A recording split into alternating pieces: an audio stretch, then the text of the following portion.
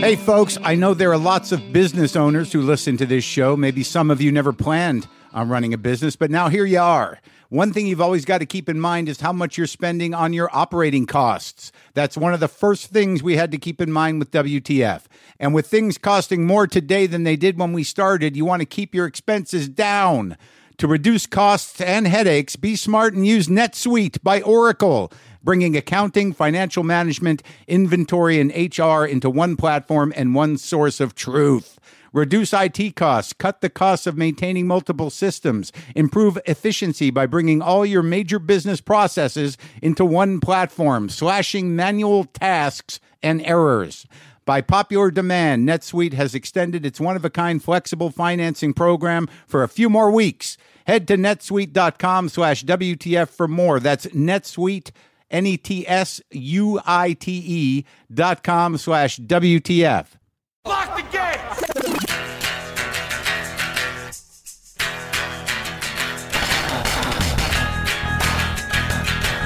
All right, let's do this. How are you, what the fuckers, what the fuck buddies, what the fucking ears, what the fucksters, what the fuckleberry fins, what the fuck nicks? I am Mark Maron. This is WTF. This is my show. Welcome to my show. Today on the show, the amazing Mick Foley. You might know him as Mankind. You might know him as Cactus Jack. You might know him as Dude Love. You might know him as the hardcore legend, Mrs. Foley's baby boy, Mick Foley. Professional wrestler, Mick Foley. But now you might know him as Santa. That's right. Mick Foley is now known as Santa. We'll talk about that and other things. The amazing Mick Foley, good-hearted dude. A lot of life. Written books, been places, done things, got a big heart, and a busted-up body from that pro wrestling business. And as many of you know, I'm not a wrestling fan per se. I did not grow up enjoying the wrestling. I remember seeing the magazines. I've mentioned those magazines before, the pro wrestling magazines, just blood-spattered, chubby dudes with bleach blonde hair and unitards. Different positions of pain. I remember those magazines, but I did not watch the wrestling very much. I did not lock in. Though I do have a relationship with some wrestlers who I enjoy as people, Mick Foley being one of them. Colt Cabana, who does a wonderful podcast with wrestlers. And CM Punk, who recently left WW, the Worldwide Wrestling Foundation, Federation, whatever it is, to much fanfare and aggravation. CM Punk left and is now heading towards the UFC. CM Punk just was acting in an episode of Maron last week. We did some work in the ring. So even though I may not be a fan of professional wrestling, I have been in the ring with the wrestler. And I have amplified my personality to the role of Mark Maron. Is that a wrestling role? Is it? Couldn't any of our roles in life be wrestling roles? Who's the face? Who's the heel in your life? Look around. What game? What script are you running? Pow! Look out. Just shit my pants. JustCoffee.co-op available at WTFpod.com. So I've been doing some comedy, get my brain, I'm working out at the Comedy Store, keeping in shape, keeping that connection open because I am going to have to tour fairly quickly after I end shooting. Might be a surprise for those first few dates. Look, I think everything's pretty good. The shooting is going well. I went running yesterday. I think the world is not great, but it's holding up. It's raining a bit here in LA, which is always nice. Maybe that drought will go away. I've decided that a lot of what contributes to the drought outside of fracking and commercial farming and Beverly Hills mansions with large yards that they overwater. I think one of the primary causes that we don't talk about much in public for the Southern California drought is people masturbating in the shower. I mean, that can add anywhere from an extra, 3 to 19 minutes, depending on your commitment. And that goes either way. This is not just a dude thing. I believe me, ladies, I know about the glory of the shower massager. I'm no stranger to what you gals can do with the shower massager, or perhaps the spigot itself. That's right, I'm talking to you, ma'am. That's right. You spigot fuckers. I've known a couple of you. It's okay. I'm not judging. I'm not judging. But listen, I feel like I'm being a little callous. Let's open up the heart. Let's open up the heart. The dating, the girlfriend painter thing is going well. I am, whatever shortcomings there are in my emotional capacity, given that I'm a cynical, angry fuck who's been through some things, I am not engaging in it. I've chosen detachment over rage because the rage is garbage. It has nothing, it has no place being dumped on other people. I was even on stage the other night, and a group of 12 walked in. This was Saturday night at the Comedy Store, and I was sitting there with Sarah watching 12 people walk into a packed house and said, they're their own audience and they're going to be trouble. You get that many people together, you get them having a good time. That's how people die sometimes, and it's at least how comics have a bad night. And I got on stage, third up, person before me, Steve Trevino, addressed the fact that they were yammering, gabbing away. And I got up there and I felt it. I felt the tug of their rudeness. And a lot of times that's just like bait for my angry heart to just dump a lifetime's worth of infantile garbage onto an unsuspecting stranger who is asking for it in my demented brain in that moment because they are interrupting my dumb jokes. And I'd much rather try to annihilate a stranger mentally and in public in front of people they don't know than do my jokes. My heart would rather do that. I personally would rather do the jokes and have a nice experience. So in that moment, I said to that person, I said, there's nothing more I'd rather do than to humiliate you and to start a lot of shit, probably use words that would make people uncomfortable and maybe even turn the audience against me. There was a time, I said to this woman and this gentleman and whoever the fuck was talking, there was a time where I would do that. I would take up my entire set to do that. I would ruin the next two comics' acts to do that. But not tonight. Not tonight. I'm just going to tell you that it's rude what you're doing. I don't like you as people because you don't know how to behave in an audience situation. And you're being selfish. And I'd like you to be quiet so I can get through my set. And I'd like you to be quiet for the rest of the show because it's just, it's horrible behavior and you're bad people. Calmly said that. And felt good about it. I felt that was a diplomatic way to handle it, as opposed to like, what the fuck is your problem? Were you not parented properly, you dumb fucks? As opposed to that, I just told them I didn't like them, and they were rude adults and didn't know how to behave themselves. Was not satisfying as the other way, but that's what I did. Proud of myself. So the anger is being stifled, but I don't know. It's got to be coming out somewhere. I think it's manifesting itself in man boobs from the amount of food I'm eating. But maybe I'm the only one seeing those. I can't even believe I just said man boobs. I don't have man boobs. Oh, God, fuck. And yeah, but dating somebody who has their own art. I mean, this woman has a painting hanging in LACMA. Her name is Sarah Kane. I will give you her name now. I will try to do that because I feel like I've been like hiding parts of my life and I've been running low on things that I could talk about. She's a lovely woman. She manages a small cat farm at her house. She enjoys tea. She doesn't eat the meat, and she's a brilliant abstract painter. And I am intimidated by her grand paintings. I look at the work she does, and I was brought up to respect artists, especially painters. Man, painters. That is some fuck. This chick has balls, man. She's got an axe, an axe in that brush. And it's intimidating. Like her paintings make me feel small. It's like, well, I said this thing last night. Really, I spent 4 hours a day on this line.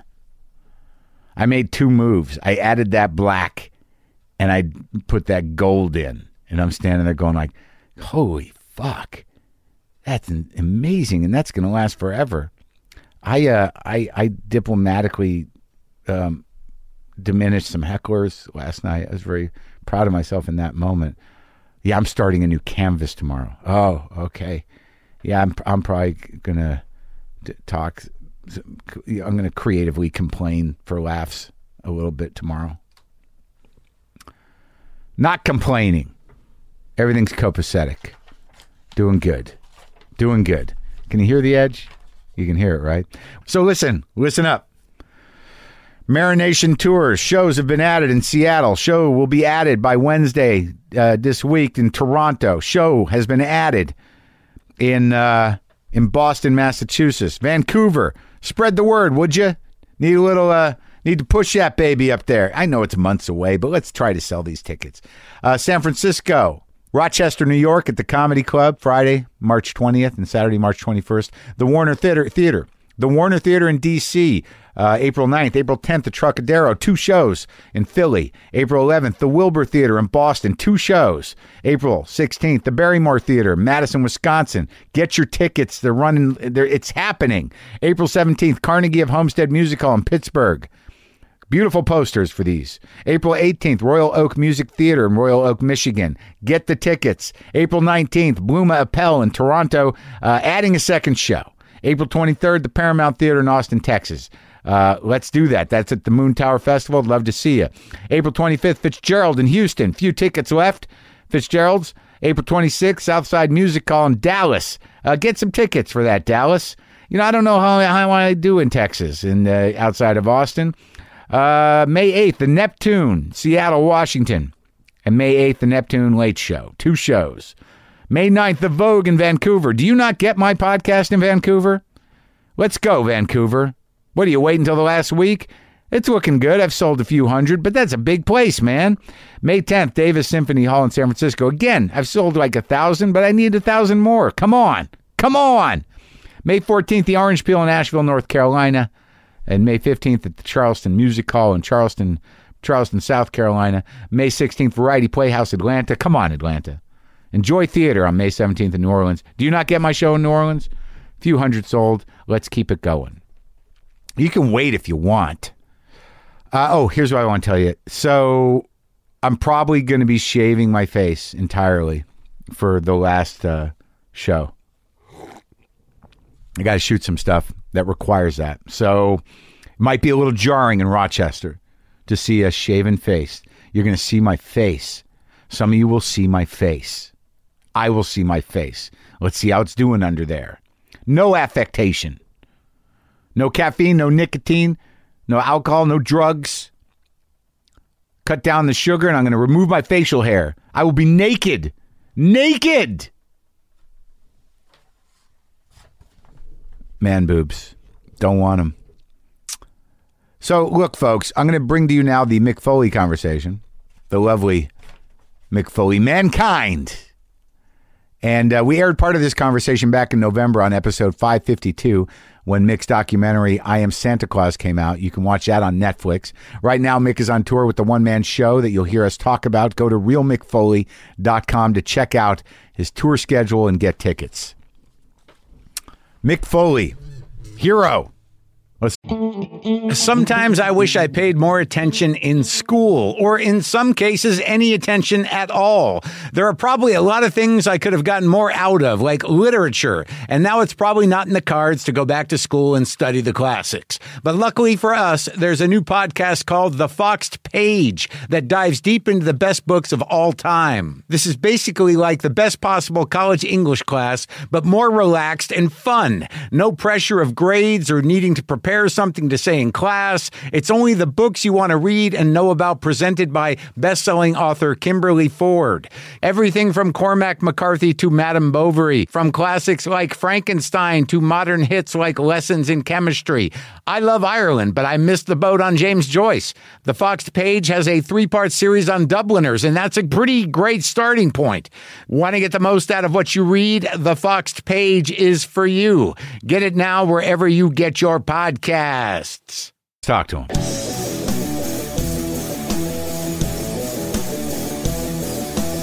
Do you remember your childhood not fondly otherwise? There were some rough patches. Life was not always easy on a heavy-set kid who Where'd you was grow shy. up? Long Island, yeah. That's right. I remember. It's all coming back to me because we had done some stuff on Air America. You came down. when you were working for that foundation, right? And we were talking about books, and there was the abused women. Yeah, RAINN. RAINN. Yeah, I was doing a lot of work for RAINN at the time. I mean, I was an active volunteer for 2 years for RAINN. Nice acronym, tough words: rape, abuse, incest, national network. So I was like an advocate, and I was a donor, and then I took the 40-hour online course, and then I did like the 20-hour in-person training. And for what exactly? This is I would to be a like, spokesperson. No, I would be when people needed help. Oh, really? I would reach out. I mean, if someone is listening and they need help or know someone who needs help, I mean, the website is really simple. It's RAINN, RAINN.org. And you still do that? No, I did it for 2 years, and it was tough, man. But if someone called you with those kind of issues, you could. They would do it online, and then I would be an anonymous. I had a different name. They wouldn't say, "Hey, Mick Foley." I would have a different name, and I was good at it. What compelled you to do something like that? Being like, it's obviously you've got a big heart, but I mean, the characters you've played, in the ring and sort of what wrestling represents, which is it doesn't represent anything but wrestling. But it's sort of like you wouldn't think that you would end up. As an online helper for rape and incest and abusive relationships. The key was I met Tori Amos at Comic-Con 2008, and she did it. Yeah, I mean, I was a huge fan, and I don't know. Listen, I described it in my book. I said when I finally met her, and she stood up from her table, and my first words were not. They were in a question. They were, "I can hug you." And then she gave me the biggest hug. And I don't know if she transferred some energy like John Coffey did in The Green Mile, but I felt like a changed man. And I'd never been on the internet in my life. The man who was mankind hugs Tori Amos and everything changes. Everything changed. Everything changed. With one Tori Amos hug. Oh, the power of the Tori Amos hug, yeah. Oh, my God. It just placated. It rested the beast. It seemed to do something. And when I wandered over, like, I'd had my kids put me on a website. I could say, I want to see something. Can you get me on there? Yeah. But I'd never actually, ventured on there myself. And then I found a way to go on ToriAmos.com. Honestly, I wanted to see if she had put a photo of the two of us on, hugging? No, or otherwise. We did the posed photos, too. Mm-hmm. And it turned out somebody actually did snap a photo. I mean, I remember, if you don't mind me going off on this Tori Amos tangent. I think it's a wonderful thing to know about you, Mick. I looked at her after the hug and I said, "You know who I am?" I'll never forget it as long as I live. Like, she moved her hands like in majestic arcs, almost like she was Mr. Miyagi saying wax on, wax off, except with far more pageantry and elegance. And she said, "I know exactly who you are." My God. Turned out that her nephew was like a big fan, and he had told her about this wrestler who would mention her I'd written a few books. And Tori would make occasional, I'd make occasional Tori Amos references. So it was cool. I don't know. I mean, she just did you feel it was deeper than that, though? When she said, "I know exactly who you are," did you feel like, "Oh my God, my soul is exposed"? Something like that. Yeah. So she could read me. And I was... You know what? I'm going to breaking news for you here. This is. I don't know if I don't know if she wants me to tell this story. I got news from a third person. Mentioned my name, and this was somebody who was close to Tori and was a mutual friend. Yeah. And after she met with her, she said Tori called her back in the room and said, "Tell Mick he's done enough." Like she wanted me to stop giving. She thought I was giving too much money. She knew I was doing benefits and for donating. RAINN? Yeah. And she's like, "He's done enough. Oh, he wow. needs to take care of himself and his family." And it was like, okay, it's almost like, a fighter has someone throw in the towel photo. Yeah. So I didn't quit. Somebody let me down, The ref called it. Yeah, she called it. Yeah. Oh, wow. Did you stop? For a while. Right now, I'm raising money for a Santa whose house burned down. Save the Santa campaign? I'm calling it Sockos for Santa. I'm selling autographed socks because that was the Mankind puppet. Yeah, there you go. You know your Mankind stuff, Mark. Sock puppet. I don't know much. All right, but I knew you know that. That was part of the... I knew that was part of the gift, the Mankind get-up. It was. And so when I go out there before a show and I say, hey, I've got these things for sale, and there's one of Santa's ambassadors, is on tough times, house burned down, lost everything, every photo, everything, and we're going to try to make a little difference. So every night I'll go to the GoFundMe. Yeah. So I'm not tempted to keep it. And every night I make the donation, but I think she'll understand. I got to do something. Well, so you've got this part of you that feels compelled to help out Santas and to help out women in trouble. And I mean, so what? You grew up in Long Island. What town? This was like Stony Brook by the university there. Oh yeah, yeah. All right. So like, how many kids in the family? Just me and my brother. And where'd he end up? He's he works for UPS. Like on not on the driving side. He doesn't wear the shorts. No, he's one of the guys. Was he ever a shorts guy? Yeah, to be in UPS, you have to be a shorts guy for a while. You have to. That's your You have initiation? to know how to walk the walk. Yeah, in the shorts. Yes, in the long shorts. Uh-huh. And now he's on the other side. He's on the other side. He's behind the desk. Yeah. You don't need to wear shorts behind the desk. Barking out orders. Yeah, you don't have to wear any pants behind the desk. And your folks, and like, what was the home? What's your old man do? My dad my dad passed away a few years ago, but he was really highly thought of. He's the athletic director at our high school, and for 5 elementary schools, 2 junior high, and a 2,500 student high school. So my dad was so highly thought of that when he passed away, they lowered the flags at all. At every one of the district schools, all 8 schools. And when we drove by out of the funeral home, I mean, I swear, it was very touching. It was right across the street from the high school. They had the flag at half-mast, and they had a member of every one of the fall teams, like, outside. I'm getting goosebumps thinking about it now. So, my dad, I said in my first book, like, I was known as a guy who worked really, really, really hard, gave people their money's worth, and especially, when that camera light was on, I was going to dig down a little deeper, and I said, my dad, he worked every day like the camera light was on. So yeah, he touched a lot of lives, and I think that's something he passed on to me. Yeah, it seems like it. So he seemed like a great guy. Yeah. Did he push you athletically? He did. Yeah, and we had a tough patch there. I mean, it seems crazy now, and especially as I've had long hair, give or take a couple of shaved heads since 1985. Got to shave your head occasionally, mix it up. Well, when I got out of wrestling in 2000, I celebrated my birthday at Hershey Park. I did a Q&A, and they traded it out for like 3 days at the park. Right. And free, they lost out, free food and lodging. And then I went back after the Q&A, shaved off all my hair, been long for 15 years. Yeah. And the next day, I went down. First of all, I went down to the the hotel, and they said, "How are you doing, Mr. Foley?" I was like, How do you know I am? Like, and it turns out like I've got a prominent injury. Well, I lost one of my ears along the way, and without the hair, it made me very detectable, very easily. You're missing an ear? I am, yeah. So the young lady lost her lost her ear, a part of it, at a UFC fight. Did you know that? No. It was hideous, and I started getting these messages. So I just reached out to her and said, "Welcome to the club. It gets better. It gets better." And like the next day, like she reached out to me and thanked me for being there, and it was like one of these feel good worlds collide. Did you email Tori Amos and tell her about that? I didn't include Tori. I didn't know if Tori needed to be part of this. Yeah. I'm helping the earless now. Anybody with one ear, I'm raising some money. We're going to get together for a support group. It's me and Hollyfield. We're try and get some new ears for some people. So you got the shaving the head didn't hide you, man. Didn't hide me. And then like 2 days later, Mr. McMahon, the owner of WWE, called me up and he was like, "Is that what you call him?"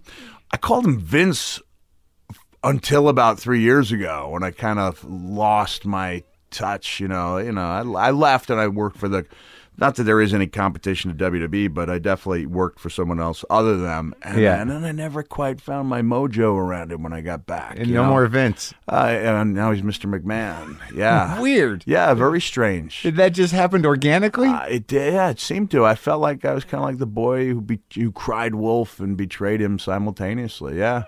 Do you feel guilty about that? Yeah, a little bit. Yeah. But I told his daughter Stephanie, who I've known, she was 19, 20 years old. I said, I think I had to leave in order to better appreciate just how well everything is done here. Like, oh, really? It's it's. Well, you're like part of the family, I imagine. I was like part of the family. How long were you with them? I was with them off and on for, I started there in 96. And, off and on, I felt like I was Dorothy, who had given the ability, even after I retired from full-time wrestling in 2000, like I had the ability to like tiptoe back and forth from Kansas to Oz. I could lead this normal life, and then anytime I wanted, I could call up the company and say, hey, can I appear? I did that when I do the one-man show, and so I was traveling around the UK and Ireland, because you have to make that distinction. Don't ever I know. Don't ever include Ireland on your UK tour. Did that once. That's the last time you ever make that mistake, right? Yeah. So you got to say UK and Ireland, right? And I was in Dublin. I got there a day early, and WWE happened to be there. So I called up. I was like, "Hey, I hadn't been on a show in 3 years." I was like, "Can I show up?" And they were like, "Sure." So I was like, "Hey, ladies and gentlemen, surprise!" And as much as I love, and I really do get almost everything I used to get, from doing the shows in front of a couple hundred people, as opposed to 10 or 15,000 people. Yeah. But it's kind of cool to know that if you want that 15,000 reaction without having any pressure to perform, just to any walk pressure out? to bring the crowd in, it's almost like the difference between cooking a dinner and cleaning it up when you're done, and just walking out and enjoying the meal. So, well, I mean, it's a little bigger than that, because, if you're in a pinch, if you're feeling a little low, and there's a WWE fight around, you can be like, I'm just gonna go wave, get some juice. That was how simple it was. And Vince even said, he goes, Mick, after all you've done, I want you to consider WWE to be your playground, and you can come back and play anytime you want. And I did that for many years. Yeah. In and out. You get a few bucks? Yeah, they would take it. That was not the, I didn't. Yeah, I mean they would. Yeah, they always took care of me. But you're physically incapable of wrestling. I cannot wrestle anymore. Yeah, that was that was a decision. Wife made that. No, a neurologist arrived at that conclusion. What did he say? He said, basically, you're done. And what was it? What was the tipper? What it was, honestly, WWE. This credit to them is they started giving these impact tests to measure the repercussions of brain injuries. And even as I was doing the test, I realized it wasn't going well, especially as far as the short-term memory went.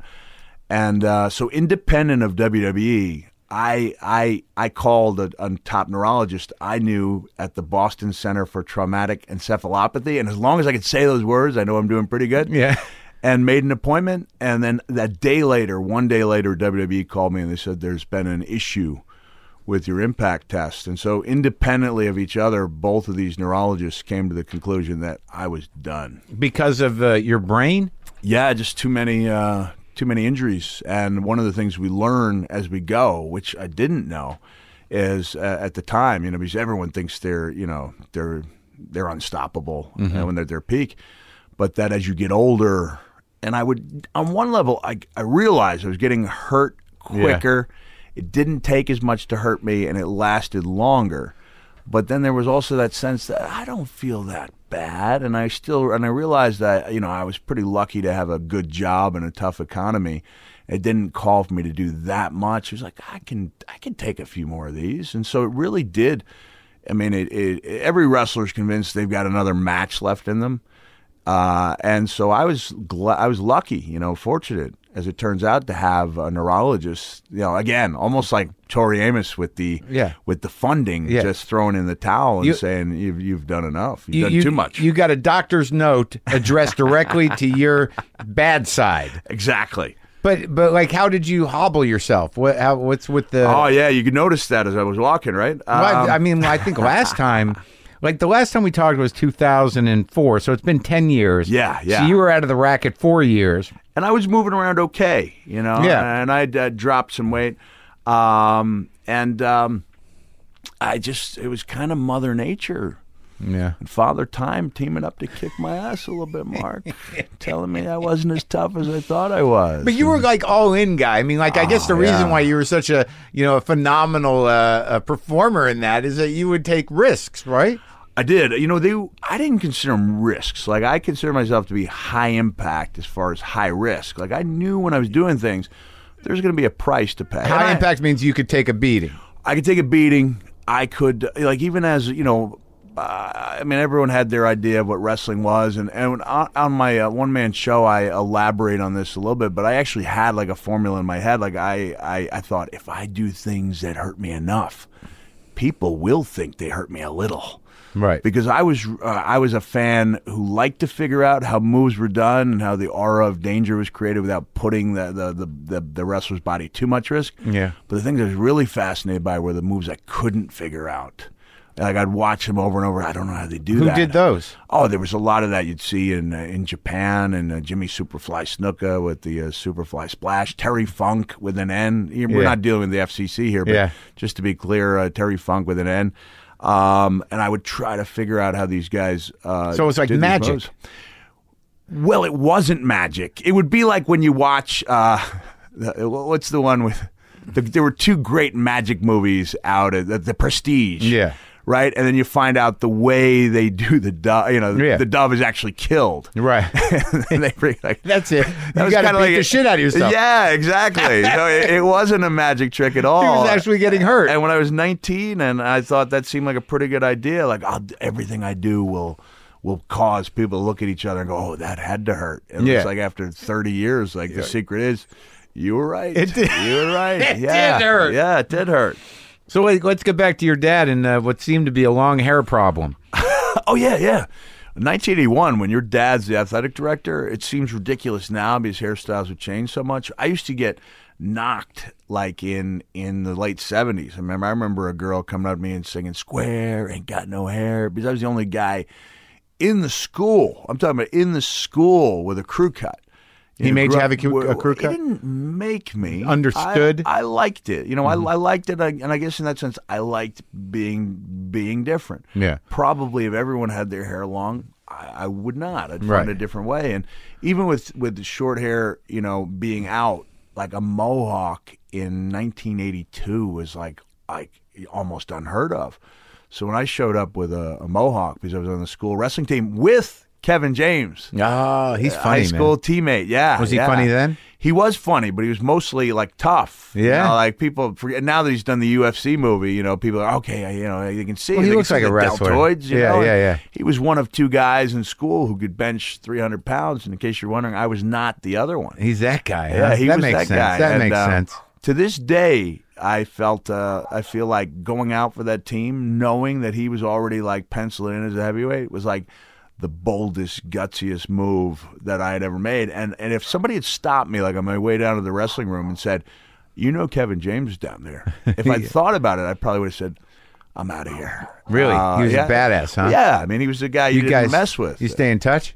We did for many years. Yeah. For many years. And then the last time I saw him, I was a surprise guest on Katie Couric's show. Uh-huh. And This Is Your Life This kind of Is thing? Your Life. It was, Grown Ups 2, and so the theme was they were surprising people. They're surprising the cast with guests from their past. So it was Adam Sandler's basketball coach. Oh, right. And then I came in as the guest from Kevin's past. So we got to catch up for 10 minutes while we sat there, and because I was like, the surprise guest, I didn't see him before. Was he happy to see you? He acted like it. Yeah, he was, I know one time when they surprised him with a Mick Foley contribution. I think he was promoting The Zookeeper. Yeah. Like, we have a guest from your past via video, and he was like, "Oh, Mick Foley!" Like he knew it was coming.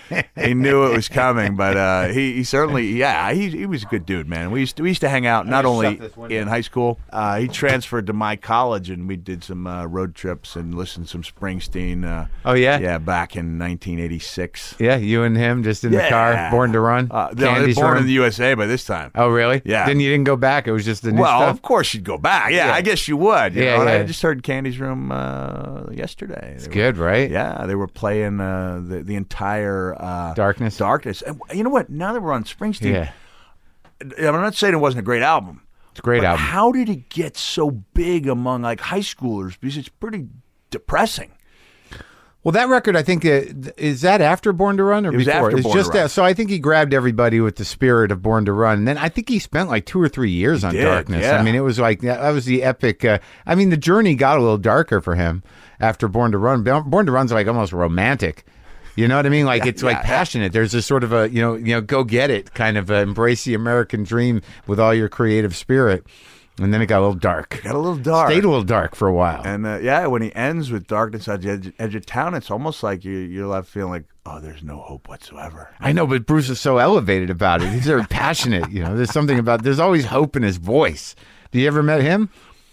I did. Yeah, I did meet Bruce a couple times. Actually, if you go through like the last 10 years of photos, there is a very good chance I'll be wearing a vest that says Bruce Springsteen and the E Street Band, Stockholm, Sweden, like 1993, and it was given to me by one of Bruce's best friends, Terry McGovern. Yeah. And I wore the vest for 2 very good reasons. One, I was a big Bruce fan. I love the fact that Terry had given it to me as a gift, and the second reason was when the fanny pack went out, like in 2000, before I brought it roaring back to life 6 months ago, when I realized I was committed. Is that why everyone's wearing them? I was wondering. It's all you, Mick. I realized I looked at this is the truth. I looked at a segment WWE had on their network, and I realized I committed so many fashion errors in a 10-minute segment, and I just looked at my kids and I was like, why don't I just start wearing the fanny pack? But up until then, the Terry McGovern Springsteen vest, it had zippers on the pockets. Yeah. And I was like a kangaroo. Like without it was my pack. It was for practical reasons. Practical reasons, and also emotionally. I felt very tied to it. Well, what did Bruce say to you when you met Bruce? Bruce always very soft, very soft spoken. You know, he was always very cordial. Yeah. But I it would be a great stretch for me to say that he was, a pal. Yeah, just sort of in passing. All right, so. But I will say that Nils Lofgren came to my show in Phoenix. And he played. Does he live there? He does. Yeah. I got that box set. I got to dig into that. Nils is awesome, and he actually. I was surprised.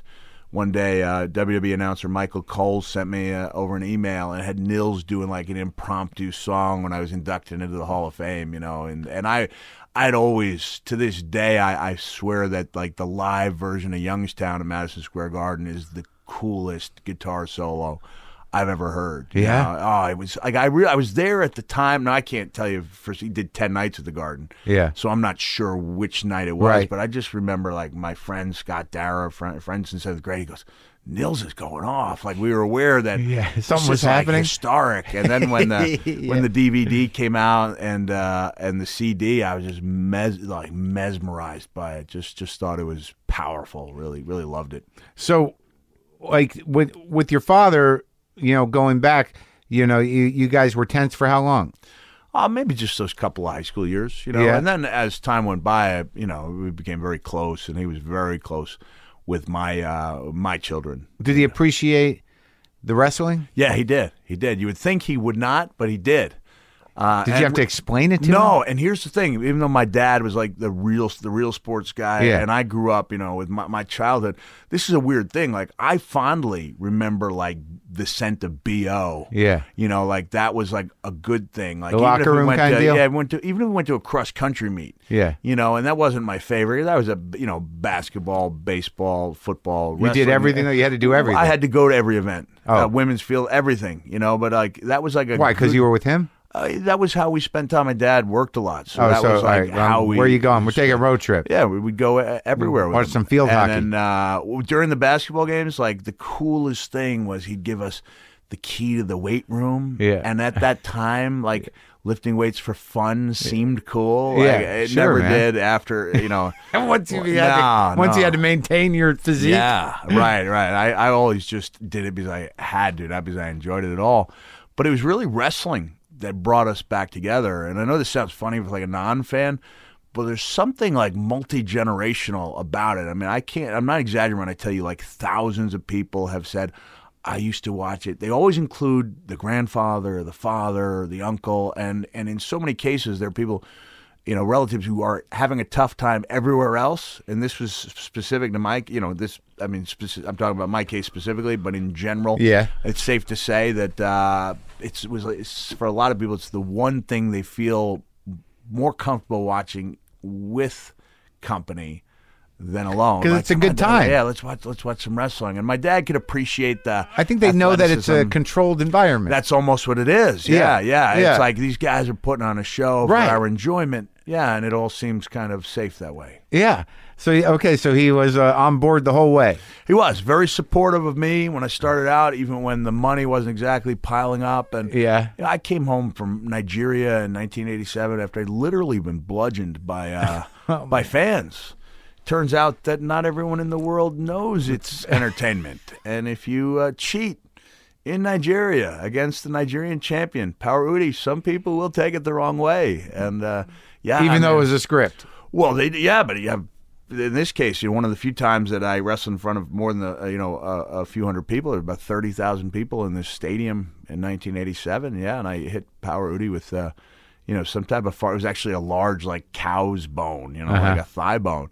And next thing I know, I'm just being pummeled by fans. Jesus Christ. The wrestlers dragged me out of there, and I was stitched up in a chemist's office with a dirt floor because they told me not to trust the hospital. Because they might have... well, I don't know what that means. No, the chemist's office. So, the wrestlers, I feel like they saved my life over there. And when I got home, with like $300 for the 2 weeks... After being, having a life-threatening experience, my dad was like, "Hey, not everyone can say they went to Nigeria." Like he was always like, "Think glass half full, great experience, Mick." And I couldn't appreciate it at the time. So when you retired, though, were you set? I mean, was that a choice? Like you were like, "I got enough bread to go." Well, I say pretty thrifty. Yeah. Some people would say extremely thrifty. Yeah. On the road. And I had saved a lot of money, and I'd been there when times were really good. I didn't know that the economy was going to tank a couple of times. Yeah. So it was almost like, and then I didn't know that the world was going to line up at my door to read my novels. Right. And after the second novel, it was actually after the first. A lot of goodwill out there for you. A lot of goodwill. Yeah. But didn't mean that they were going to follow me on that journey. Just like the show I do is, by and large, it's like a wrestling-centric storytelling show. I've been at it for 5 years. It's taking people a long time to figure out that it's a wrestling show. Like when I show up and say, does anyone have any idea what I do? So sometimes you go to a cold room? No, they're really receptive. And I'll go out on a limb and say, like, I greatly outperform their limited expectations. Well, let's see. So you did 4 novels. 2 novels. 2 novels. 4 memoirs. Yeah, 4 memoirs. That sounds horrible. Yeah. There's a reason, so 6 books. And then four kids' books. And how those go? Kids' books were good. The first 2 sold really well. The last 2 didn't, but they were like the better books, Yeah. And so there's a moral lesson. Especially with the novels, it was the same thing, I'll tell you what happened. Kevin Smith came to our premiere in L.A. for I Am Santa Claus, and we did his podcast after the show. And he explained that he and his wife don't go to the movies. They went out of their way to see this. And it was really gratifying to have a guy who knew movies telling me why it was good. Yeah. Me and the director, and I said, Kevin, you just made me critic-proof. He goes, dude, you haven't seen my reviews. I said, not that. I said, but from now on, it doesn't matter if I get a horrible review because my answer internally will be, Kevin Smith liked it. He knows more about knows more about movies than you. Yeah. When it came to novels, it was Richard Price, who's did Clockers and and most of the writing for The Wire, the first 2 seasons, like really like a writer's writer. Yeah. And he read it beforehand. He was one of my the first novel. He read the second one. Yeah. And then I got a call back. I asked my my editor, Victoria Wilson, who had edited for Nobel Prize winners, if I, instead of her sending letters to writers that she knew, if I could maybe send letters to writers whose work I liked, thinking they might like mine. And I remember saying, darling, you can do whatever you like, but don't expect anything from this. And at that time, everything was handwritten. So I wrote 12 letters. To who? Jonathan Kellerman and Stephen King and John Irving and Richard Price. And then one day, she read them. She said, "Darling, these are very charming. But don't get your hopes up." And then I'm at my home one night, I get a phone call before 2004 was like before texting and tweeting. Sure. And it was Richard Price. Yeah. And he was like, "I'm really enjoying this novel, and I'm going to give you a great blurb when I'm done, and maybe someday we can get together and trade stories." I said, "Okay, about what?" He said, "About growing up in the Bronx," because my book was set in the Bronx in the 60s. I said, "I didn't grow up in the Bronx." And so here's Richard Price, been nominated for a National Book Award and an Academy Award. He goes, "You must have really done your homework." And I said, "Well, come from you, Mr. Price. That's a great honor." And he ended up writing me a blurb that was actually better written than anything like I could ever write. Like it was so profound, and it clearly wasn't like, and not to pick on Larry King, but it wasn't just like, right. He does it again. No one does it. Yeah. Like Mick DeMille. does it, yeah. Clearly, he had read the book and had this great quote. And from that point on, whereas I took the criticism for the first novel to heart, let it get to me. Like I was very realistic about the sales and knew that I would take a beating from a few critics here or there, even though overall critics are very kind to both my novels. But when those bad ones did come, it was like, Richard Price likes my books. Yeah. He knows more about writing than you do. Did Stephen King get back to you? Stephen King did not, but I did get, at that time, my publicist said, "I think I know the answer to this question, but would you mind if we gave John Irving your address?" I was like, "No, I don't mind if you give John Irving my address." And I swear, I felt like Charlie Bucket, when he gets that golden ticket one day I get home and there's a J. Irving, He wrote you? He wrote me. And he was explaining why he couldn't get to the book. He said he read my first novel, enjoyed it, and then he kind of gave a very descriptive. He's a wrestling guy. He is a wrestling guy, and he wrote to me how he dislocated his finger graphically, and then he said thought you might enjoy it given your background. So I wrote him back. Said, "Dear Mr. Irving, thank you very much for taking time to write to me. Don't worry about not having the time." I said, "One of my fears is that one day I'll be a real writer and people I don't know will be sending books to me asking if I'll review them." And like a week later, I get a book, "Dear Mr. Foley, please don't concern yourself with whether or not you're a real writer." He said, "Those who would classify writers as either literary or commercial can be counted on to be neither." And then he told a story about how a critic saw him having lunch with Stephen King and later expressed surprise, and he said, "Stephen and I have more in common than you might think. Neither one of us would even, would begin a project unless we were sure we could shock or offend somebody." And it began this nice, and I swear I would look at that blank page and I would be so nervous because I knew without my editor putting in the semicolons, and the hyphens in the right place, like I'm just this wrestling dude, with a pen. But did you go into wrestling? Right? You went to college? I went to college, and that was I started breaking into pro wrestling when I was 19, when I was a sophomore in college. And where'd you go?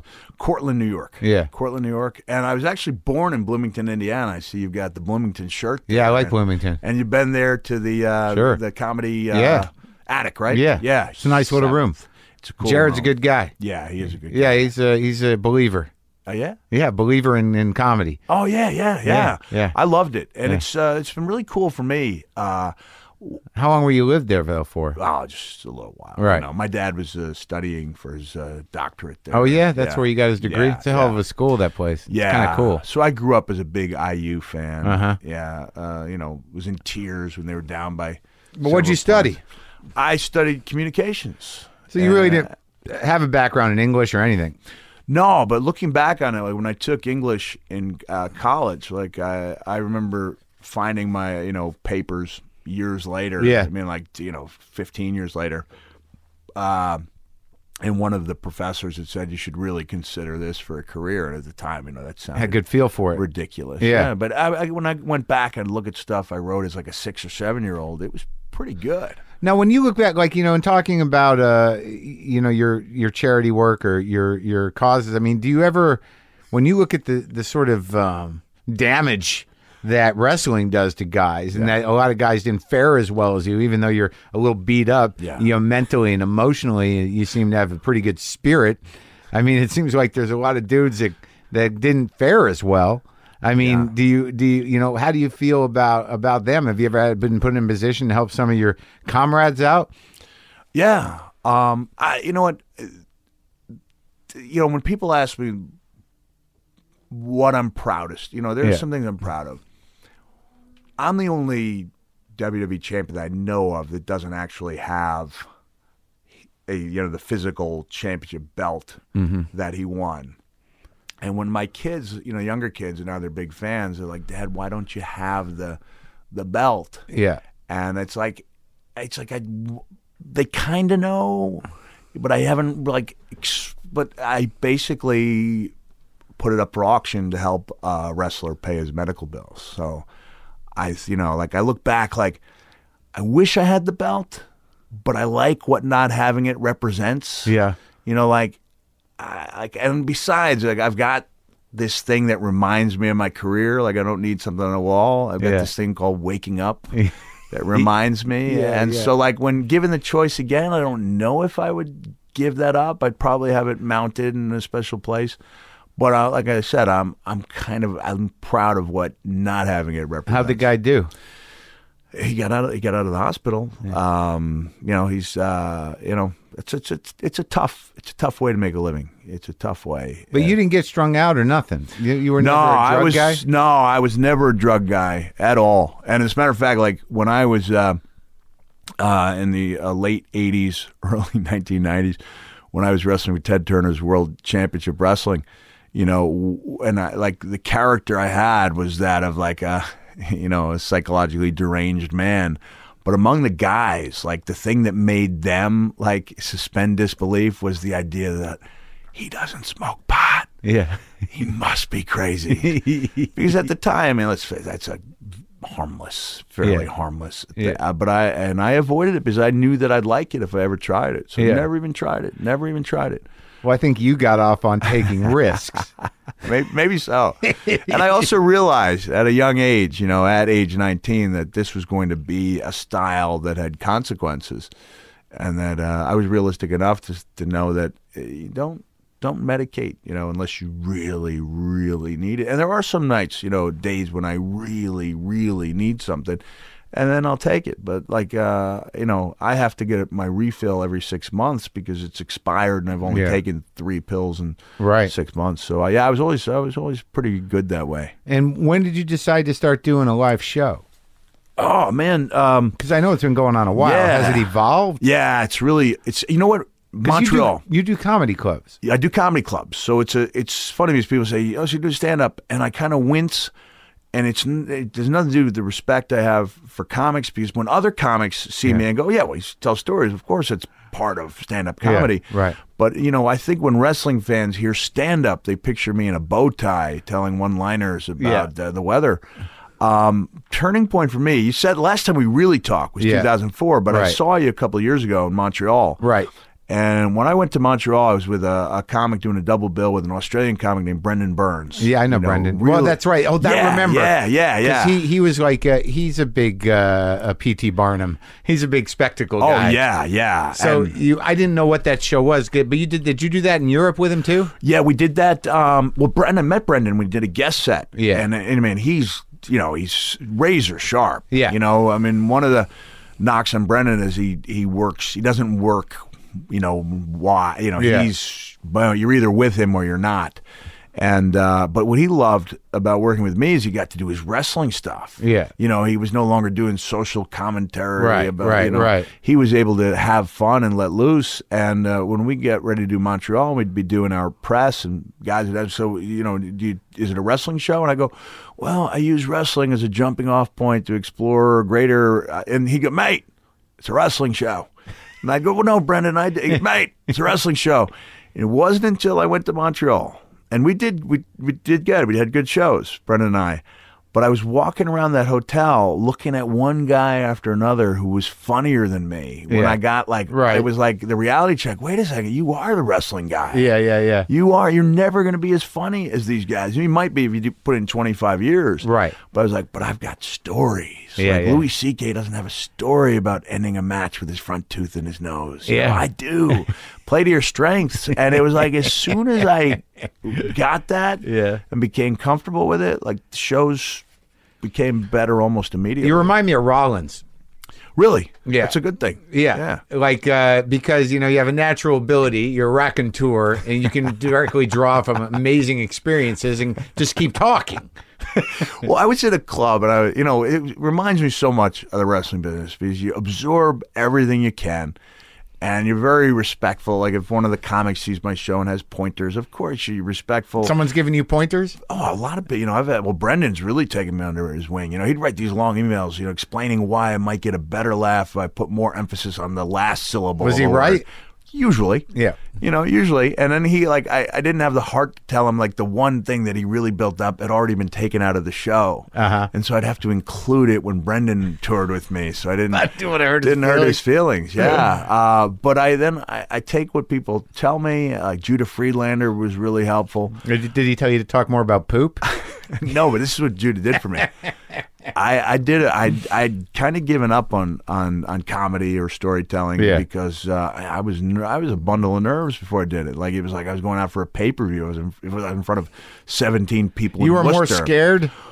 When you're out of your comfort zone, especially when I was doing the unbilled guest sets, showing up at the club and, hey, can I do 10 minutes? It's hard, man, because a lot of comics are like, why is he fucking taking stage time up? Yeah. Why is the wrestler here? Yeah. I mean, I love him. I love Mankind, but, it's a comedy club. But they appreciated that I was there doing it for free. Yeah. To, taking my time, trying it out. But I basically abandoned hope. I'd given up on it. Why, did you bomb? I'd bombed a few times, not severely, but How could you tell? Because you were expecting laughs? I could feel it, and I'd had some good shows. Yeah. So I knew what a good show, I thought I knew what a good show could feel like, but the pivotal moment for me was when I told the Wounded Warriors that, hey, I was going on doing a fundraiser with them at the Broadway Comedy Club in New York, and I told the guy, I used to do some comedy, so if you want, I'll do a set. And the Wounded Warriors veterans? Yeah. And I sat in the front table, and they had New York, the showcase night, so there's not a bad comic in the line. Right. Everyone's doing a really polished 8 to 10 minutes. Didn't know it at the time, but that's where I first saw Amy Schumer. Right. When I met her in Montreal, she was like, dude, I saw you, and I remember her specifically pointing me out and saying I used to cock block her on Mondays because her boyfriend would be watching the show. I don't know if I'm allowed to say that. Jeselnik? No, not at that time. I was talking about late 1990s. But Judah goes on, and of course Judah kills, and then they say, hey, we have a special guest. You might know him from WWE, Mick Foley. And I proceeded to go up and just tank on a level I didn't think was possible. And I just, at one point, I just looked out of the crowd and I said, if I was in a pool, I would ask for a life preserver because I'm drowning up here. And it was like the most painful experience of my life, worse than any wrestling match that tanked. Yeah. You were the heel with no control. It was and you couldn't even didn't even have an outlet. If you have a bad match, you have the physical pain. It's kind of it lends a helping hand to the emotional hurt. Yeah, this is just sheer open emotional heartbreak. Sorry, pal. But Judah was there when I walked off. And I swear, when I walked off the stage, I swore to myself, I'm never going up there again. I don't ever want to revisit this moment again. And he was there, and he goes, dude, it wasn't as bad as you thought. Dude, it was awful. He goes, dude, ordinarily, if someone goes 4 straight minutes without a single laugh, they're done. Yeah. He said, but people are actually listening to you. He goes, that's something other comics will never have. He goes, don't get me wrong, dude. You got to find a way to make this funny. And then, so he started taking me under his wing, and he'd call me up, and I'd go into the city, and we'd do the 5 clubs in a night, Yeah. And was he a wrestling fan? He was a huge wrestling fan. I'm even on, I'm immortalized on 30 Rock because Judah's wearing the old school Mick Foley Cactus Jack shirt on the Christmas episode. And I had to sign 12 forms, just to give them access to it.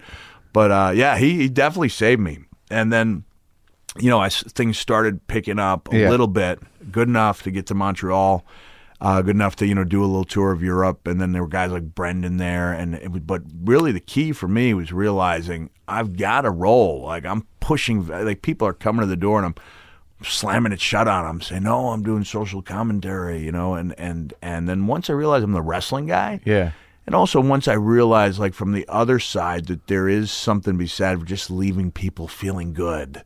Like, they can find other places to think deep thoughts. They don't need to do that at my show. Do you talk about, like, the creation of, like, Cactus Jack and of Mankind? I will. And about, yeah. What, do you do a Q&A? I do a Q&A, at the end of every show. We do about 20 minutes. And what do people usually want to know? Are they usually wrestling fans? Oh, yeah. Like, 95% of them are wrestling fans. But I get a lot of questions. One of the nice things is women will come up, and they'll specifically say, I had no idea what to expect. I'm not a wrestling fan. I really enjoyed your show. Yeah. And I said, thank you for I just, what? I saw Richard Lewis. I imagine you know him over the years.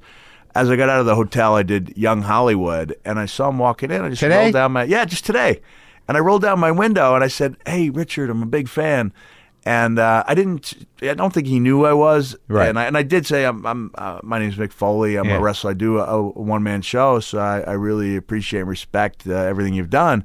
And he got this big smile, and he says, thanks, man. You made me feel great. Yeah. And it was like, and I left. It was like a 20-second interaction, and I drove down the road, and like, I felt good. Yeah. And it was like, I don't know if he ever knows. Like, that was kind of a cool thing. You made him feel good for a few minutes? Yeah. That's good. But how long is the show when you do it? I do about an hour, and then we go to the Q&A, and then I try to bring it home with a final story. And then my gimmick, in wrestle speak, is I try to drop just one F-bomb a night and try to find a cool way to do it. So that if I do you're looking like cynically. Like, I can't stop saying fuck.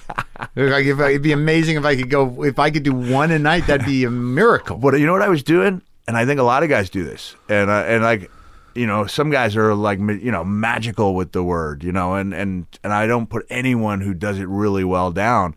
But I think for guys who are starting out, it's a crutch.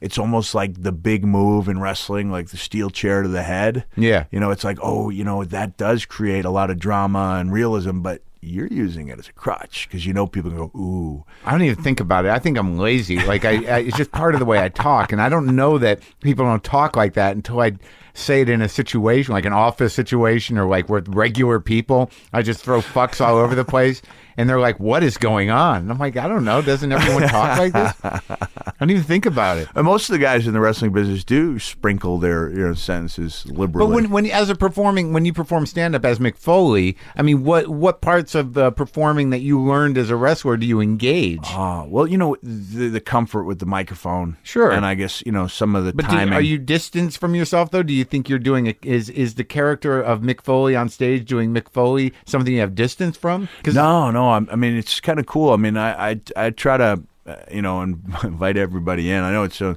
kind of cliche. You leave a piece of yourself on the stage. Well, no, you're a pretty open-hearted guy. Yeah. I mean, but like when you did wrestling characters, I mean, you were very aware that, this guy lived in this other world. But over time, people felt like they knew me.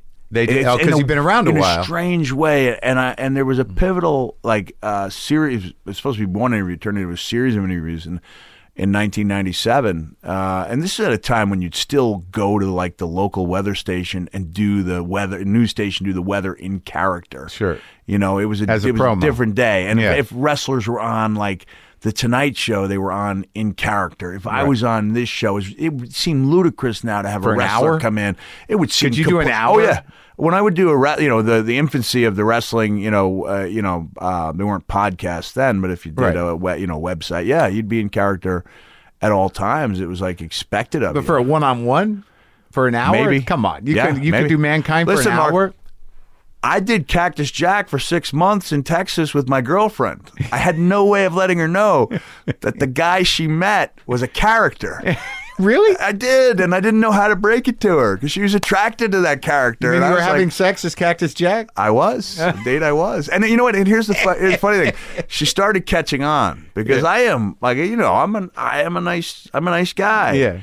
And it wasn't that I wouldn't be mean to her. I was just, a little out there as Cactus Jack. Yeah. And then I got a phone call. I remember her specifically saying to me, like, Jack. She called me Jack. Didn't know my my name. God. And you just let it go on. She said, I know. And I said, know what? She says, I know. I said, what do you think you know? And she wouldn't say what she knew. Yeah. A few days later, maybe a week, a lot of time has passed. I got a phone call and she said, I need to talk to you. I said, can you tell me over the phone? She said, no, I need to talk to you in person. So on the drive over, I think I was 24. What else could it be, Right. What else could it be? She found you out. No, she. You thought she was pregnant or something? Yeah. Oh. And she needed to borrow $300. Right. And I said, oh, yeah. Not that I made a lot of money. It was about all I made in a week. But I said, I can lend you money. And later that night when it came that time, I said, I can't do it. And she said, why not? And I said, on my way over here, I promised God that if you weren't pregnant, I wouldn't have sex with you for a month. And she looked at me, she goes, you're kidding me. And I said, no, I'm not kidding. I was in character, you know. And she said, Jack, God doesn't make deals. I said, well, he made one with me. And she said, you know, I thought this crazy thing was just an act, but you really are out of your mind. Yeah, like it was that bond I had, the promise I made, you know. It's complicated. Yeah. So she wasn't pregnant. She was not. Mm-hmm. She just needed money? She needed a little bit of money. Just a little bit. And Jack wouldn't fuck her? No, not for a month. I think I caved in after 3 weeks. Yeah. That's crazy. Oh, my God. Well, that was the world I was living in at that time. So what is your relationship with wrestling now? I know it sounds like you'd go back in and out. And yeah, you know, I got a call as I was heading for the premiere in L.A. asking me if I could be on Raw. That's the big Monday night show. And I was like, man, I had your show lined up on Tuesday. And so at one point, I actually was going to go from Los Angeles, and I'd already gone from New York to Los Angeles on the red eye. Then I was catching red eye from Los Angeles to Kansas City, and I was going to take another red eye or early morning flight back, followed by a red eye back to New York just to do your podcast. And I said, I can't do it. Like, I can't do it. And honestly, when I had the one day off on this tour, and I was told Tommy Avalone, the director, I'd go out to L.A. on my one day off.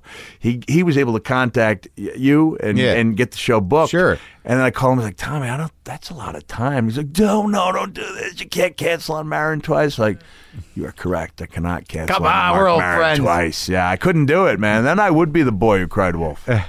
But so what did you do? What did you do for Raw? I mean, what was the capacity? Well, you know what? I'm kind of associated with this match known as Hell in a Cell. It took place in June of 1998. Oh, and it's an annual tradition now. And they were given two of the younger guys. You did the first one? I did the second one. Yeah. But, it was kind of like the defining one as far as a lot of wrestling fans are concerned. And so they were given two of the younger guys, seasoned veterans, but young as far as the WWE, right. In that company are concerned. And they were getting their shot. Their first real singles main event. Yeah. Mr. McMahon, who I used to refer to as Vince, thought that I might be able to add something to it. And so I got that call and brought in under a veil of secrecy. Like I didn't even tell my kids, because usually I say, hey, make sure to watch Raw. Yeah. And I just wanted to see if I could still if there was the element of surprise was something special. And it turned out it was a good call, because my older kids were watching and they were celebrating. It was a good appearance, You surprised your kids on television? Surprised my kids, and one of the difficulties I had was explaining to WWE that I was wearing Santa Claus themed attire for an entire year, and would therefore have to wear something Santa Claus-esque even on Raw. And at that point, they just I think we want to get along, so I wore the Cactus Jack's, classic red and black flannel vest, and then I had a very nice Santa Claus button down underneath it, and we ended up using it as part of the promo as for we the call movie. It. Yeah, no, well, we didn't. I know I'm not out there to talk about the movie. When it's time to do business on the show, I don't want to distract from that. But the guy Seth Rollins did make an allusion to it, and then I was able to say, "Do you know why I wear this shirt?" So I cling to the last vestiges of my innocence, the ones that weren't torn away by this demonic structure. And so I was able to kind of get a little people knew, and all of a sudden millions of people know that this is the 300th day in a row that he's wearing Santa Claus attire. So, you made a commitment to your fans? Oh, man, yeah. Well, I actually made a commitment to Morgan Spurlock when we met him in early April. When Tommy, why him?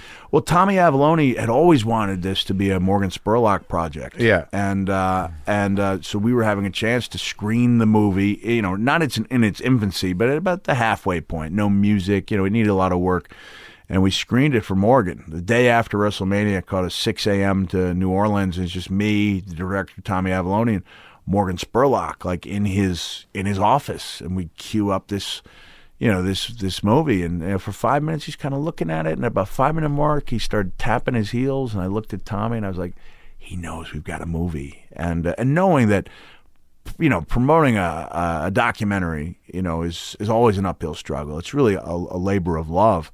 That I just thought grassroots. I'll just start wearing Santa Claus stuff every day. So I did tell Morgan. I said it was like day 97. I said I'm pretty sure I've worn Santa Claus themed attire like every day, and I'm going to you know, have this alternate Twitter site. If people are listening and my main Twitter site is real Mick Foley. The alternate one is at Foley is Santa. Yeah. And the only thing I do on that is document what I'm wearing every single day. So people go, there's only one tweet a day, and it's what I'm wearing.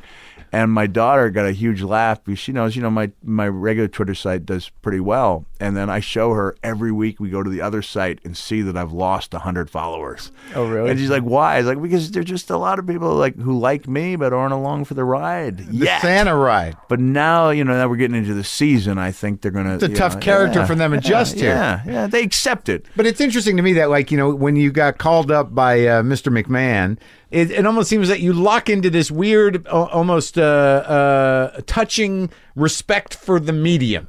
You have a deep respect for wrestling. I do. And, you know, whatever's gone on, I mean, have you burned bridges? Apparently not, you know. Yeah. I you know, it seemed like I had at certain points, but even when I left this, you know, 8 or 9 months ago, I had that feeling I'd be back. But that's the weird thing is that, like, even if you burn bridges, I mean, I think that McMahon knows on some level, you know, the way that real life and wrestling actually sort of comes together is that if one of you guys is pissed off, for as long as you want to be pissed off for, you know, the second that you want back in for whatever reason, or he calls you up to do him a favor, then that just becomes a script. Your real life becomes a script. I hadn't thought of it that way, but I believe you might have just psychoanalyzed me. No, but my you know entire life. But you know what I'm saying? Is that like, you know, from where, like, whatever tension you're building for whatever genuine reasons you may have, if like, you know, Punk is like, I guess, turned his back on wrestling, but if you whatever, you know, you're going through, your return is going to be glorious. It's all about forgiveness. I swear, I think there's a part in the wrestler's mind that needs the closure, and Mr. McMahon's like a father figure to a lot of us. You know, Punk may be the one guy. He may be the exception that proves the rule. He may be the guy who actually leaves and he told me he's never coming back. You know, I'd said that once upon a time. Did you say, what are you going to do? I did not, no, because I figure, you know, he's got plenty of things. He's writing a Thor comic, you know, and he's a newlywed. Like, he'll find something else. It's like I get almost seriously on any given night, almost everything that I got out of wrestling I get by performing in front of 150, 200 people. You know, and it's like, wow, I love it up there, and I'm sure he'll find something he loves too. I mean, it's just interesting. Is there a part of you that thinks, like, good for you? Yeah. Yeah, I mean, you know, I mean, I'm pretty outspoken in saying, like, man, if you're Punk and you made your living because you were passionate about what you did, and that passion dies, then it's almost like you owe it to yourself and your fans, you know, to leave. Like, I'm going back to Springsteen, my brother and I would argue because he was the original Springsteen fan. Yeah.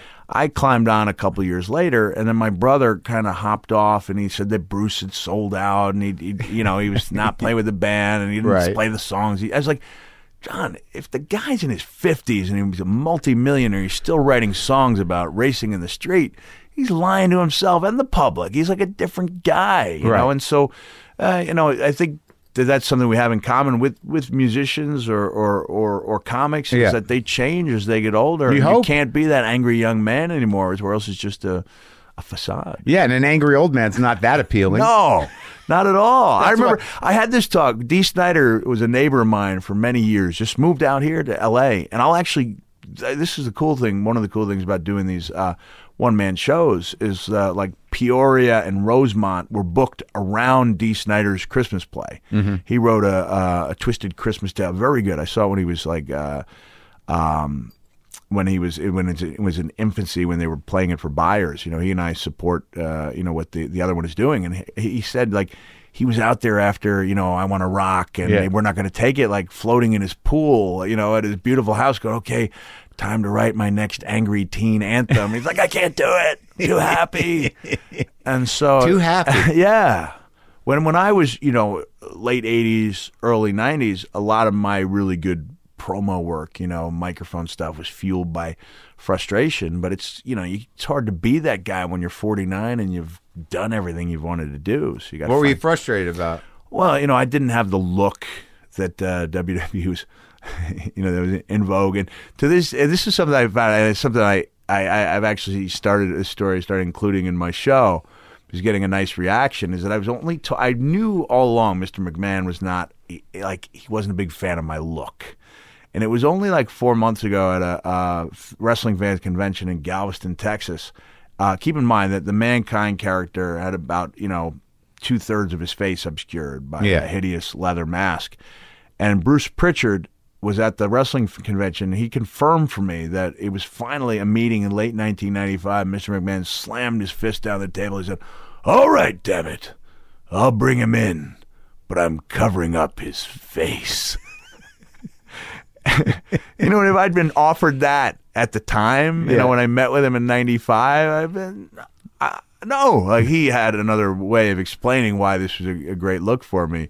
But it was really just one man's quest to cover up another man's face. So that wasn't your idea? No, I was really comfortable being who I had been, which was Cactus Jack, and traveling the country and the world. Like, it worked everywhere I went. I didn't see the need for a change. But as a lot of wrestling fans will know, as I progressed, Mr. McMahon, to his credit, came to understand, like, I had a more interesting life. A pretty interesting life story. He got that, and he also got that, in addition to being Cactus Jack, I had this kind of fantasy, role that I created for myself when I was 17 as Dude Love, and he was cool. He was all the things that I wasn't in real life, and he decided to make that guy come to life on the screen. So, with hindsight being 2020, I'm really fortunate that I came into the company in 1996 as a different character. Yeah. Because I got to be Mankind, I got to be Cactus Jack, I got to be Dude Love, and over time just kind of metamorphosized into, Mick Foley, where the fans, will, with a few exceptions, always refer to me as Mick Foley and not Mankind. I guess that is an amazing testament to you as a person, that they're willing to do that. Because you were so many characters and they grew, emotionally connected to all these different manifestations. Yeah. But when it all comes to pass, you were the guy that did that, and they're not running up to you going like, "Dude Love" or "Cactus Jack." Yeah. It's like, "Mick, what's up?" Exactly. Thank you for your work. Yes, they do. Right. And that's why I know Richard. That's essentially what I did to Richard Lewis. Right. And my kids will be with me, and someone will approach me in the airport and say, "Just want to thank you for everything you've done." And then they'll walk away, and my son will go, "You like when they do that, right?" And I go, "Yeah, I do. That's like a day maker." Do you ever go, which one? Which one do you? what part are you talking about? Occasionally, yeah. Let's make it specific. Occasionally, because I was known for that. Like I said, for that one match, the Cell match, and for a while. Is that the one where you hurt yourself? That was one where I was pretty badly hurt. You fell through the cage. Yeah. That was a tough one. Because we were in a situation where, we're the show business sport, the fake sport, but we were also, at that time in 1998, the only sport that continued when one of the participants was no longer conscious. Yeah. Now that's changed, with what we've learned about head injuries. If that were to ever happen again, that match would be called right away. And matches have been, called due to injuries. And that's the right move and the correct move. But if they'd called that match when I was unconscious, no one would have been talking about it for a month, because it was really a struggle to see how are they gonna finish this? This guy is out. So when people would come up to me like, "That was the greatest match ever," I'd be like, "That's like saying the Titanic was the greatest cruise." Do you ever say "I missed most of it"? Oh yeah, that wasn't great for me. It wasn't great for my wife. My kids are crying. Yeah, I remember calling home. I'd forgotten. How old are your kids now? 22, 20. 13 and 11. What are the older ones doing? My son graduated college. He's still trying to find the right job. And my daughter's kind of become like a personality, on Twitter. At Noelle Foley. She's hosting a show for Ringside Collectibles. Very effervescent. And the biggest. This is the nicest things on the nicest things anyone's ever said to me list is when I took 3 of my kids to SummerSlam in Los Angeles. We went to Disneyland after the show for 3 or 4 days, and we flew my daughter's best friend out, to be there. At 19 years old, like, how much time are most 19-year-olds going to want to spend with their dad and 2 younger brothers? Yeah. Like, none, right? Yeah. And we noticed after 3 days, it was like, they would go out for a few hours and come back. And I was like, no, you can leave for as long as you want. She's like, Dad, I really like hanging out with you. 19. I remember being in the Rain offices in D.C., and I had my daughter with me. And they said, "Oh, wow, she was 20 at that time. Oh, I can only imagine, the headaches that she caused you." I said, "No, we've never had a crossword." And they laughed. I went, "No, we've never had a crossword." And then she came in and she verified. No, she and I have never had a crossword. That's sweet. Yeah. And the wife's still on board? Oh, yeah. She's good. still Well, that's there. good. She's still there. She allows me this Santa thing. It's like there's worse things that a 49-year-old guy could be doing. Yeah, you could be unconscious in a fucking cell match. I think I need to show you. That's why I was digging for the phone. As you talk, I will bring up the image. It's a stunning. Well, it's great to see you. I mean, despite whatever I may not know about wrestling, we always seem to have a fairly rich conversation. We do. I think because when I met you, it was on the Air America show, and at that time I knew quite a bit. Didn't we do a bit? We did a lot of bits. Didn't we do that one where we had Brendan play the conservative, right? And he won this. He was going to wrestle me or something, and then we brought you in, and we did that whole script on the air, and then we cut the mics. For years, people thought it was real. Really? We would get this mail sort of like, "Hey, look, they have a right to talk too. I don't agree with them, but I think what you did to that guy." That's right. And I remember just how talented the writers were on that show. It was a blast, dude. When I came in and co-hosted for a week with you, I was like, 5 a.m. and here's the production meeting. These guys are just great. This is a moment. Talk about great moments. I'm on stage with my friends. Nora Jones has a project called Puss in Boots. Mm-hmm. She sings with Catherine Popper and Sasha Dobson. Great music. And I was their Santa for their Christmas show. Yeah. And they go to their final number, and Nora Jones is singing Silent Night. And just in the back of my head, there's this voice going, if you don't walk up there and start singing with her as Santa, you will never forgive yourself. So here's the proof of that encounter. Oh, my God. You did it. You look so Santa-y. Like I embody the spirit there. So it's getting into character. You define the parameters of that character, and you just become it, and you feel that. Sometimes, when it's really good. And when you're on stage and you're feeling it, and there are other nights, Friday night late show, and you're working. Get through. Trying to get through it. Trying to get through it. So it's like anything else. Some nights are better, some experiences are better than others, but when it's really good, it feels like a Tori Amos hug. Oh, well, I congratulate you on this new, less risky role, this new, less risky character. I appreciate it, man. It's great seeing you, man. Thank you very much. And this is a big, big credibility boost to be on here. So, you're great. You're a good guy. I love talking to you. I appreciate your time. Yeah, man.